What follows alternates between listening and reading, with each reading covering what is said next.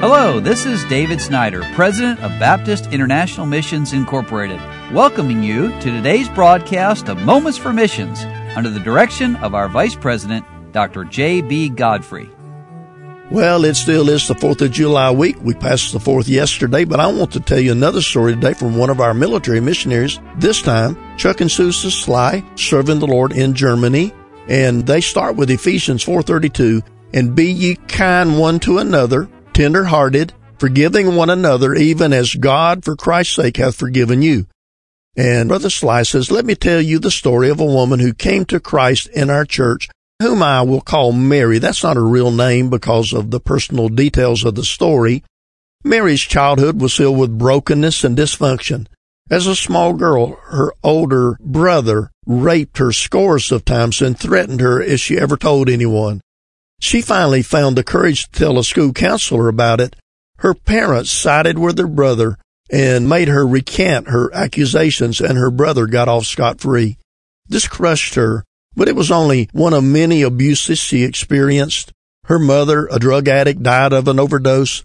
Her father tried as best he could to raise his children, but the fact is they pretty much raised themselves.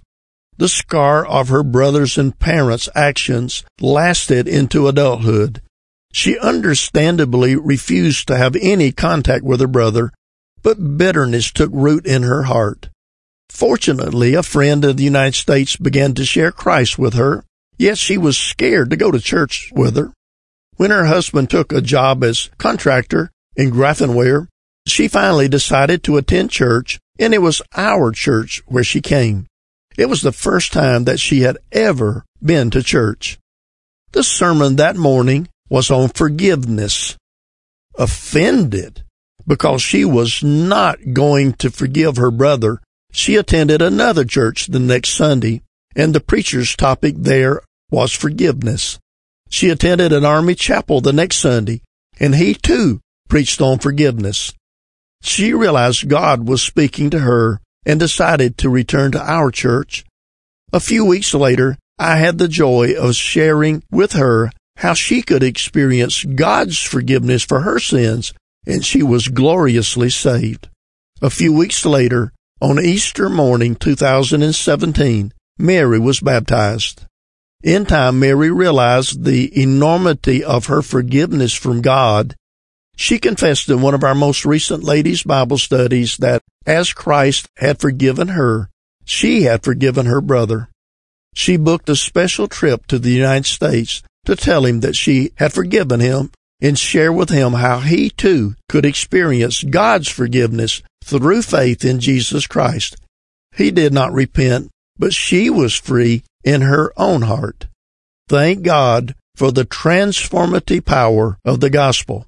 1 Corinthians 15 and verse 58 says, therefore, my beloved brethren, be ye steadfast, unmovable, always abounding in the work of the Lord, forasmuch as ye know that your labor is not in vain in the Lord. We've had child dedication services here at our church, and it was an opportunity for several couples to dedicate their children to the Lord, and for me to emphasize again the parental responsibilities to rear our children and nurture them in the admonition of the Lord. We've also had new teen leaders who are doing an awesome job with our teens.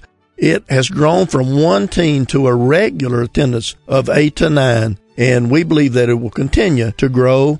And then also we have ladies' Bible studies going on and special services here in our church. Would you pray for us as we minister the gospel and as we disciple these believers in our church here in Germany? You've been listening to Moments for Missions. For further information, please write to BIMI, P.O. Box 9, Harrison, Tennessee 37341, or call us at 423-344-5050. Or you can visit us online at www.bimi.org.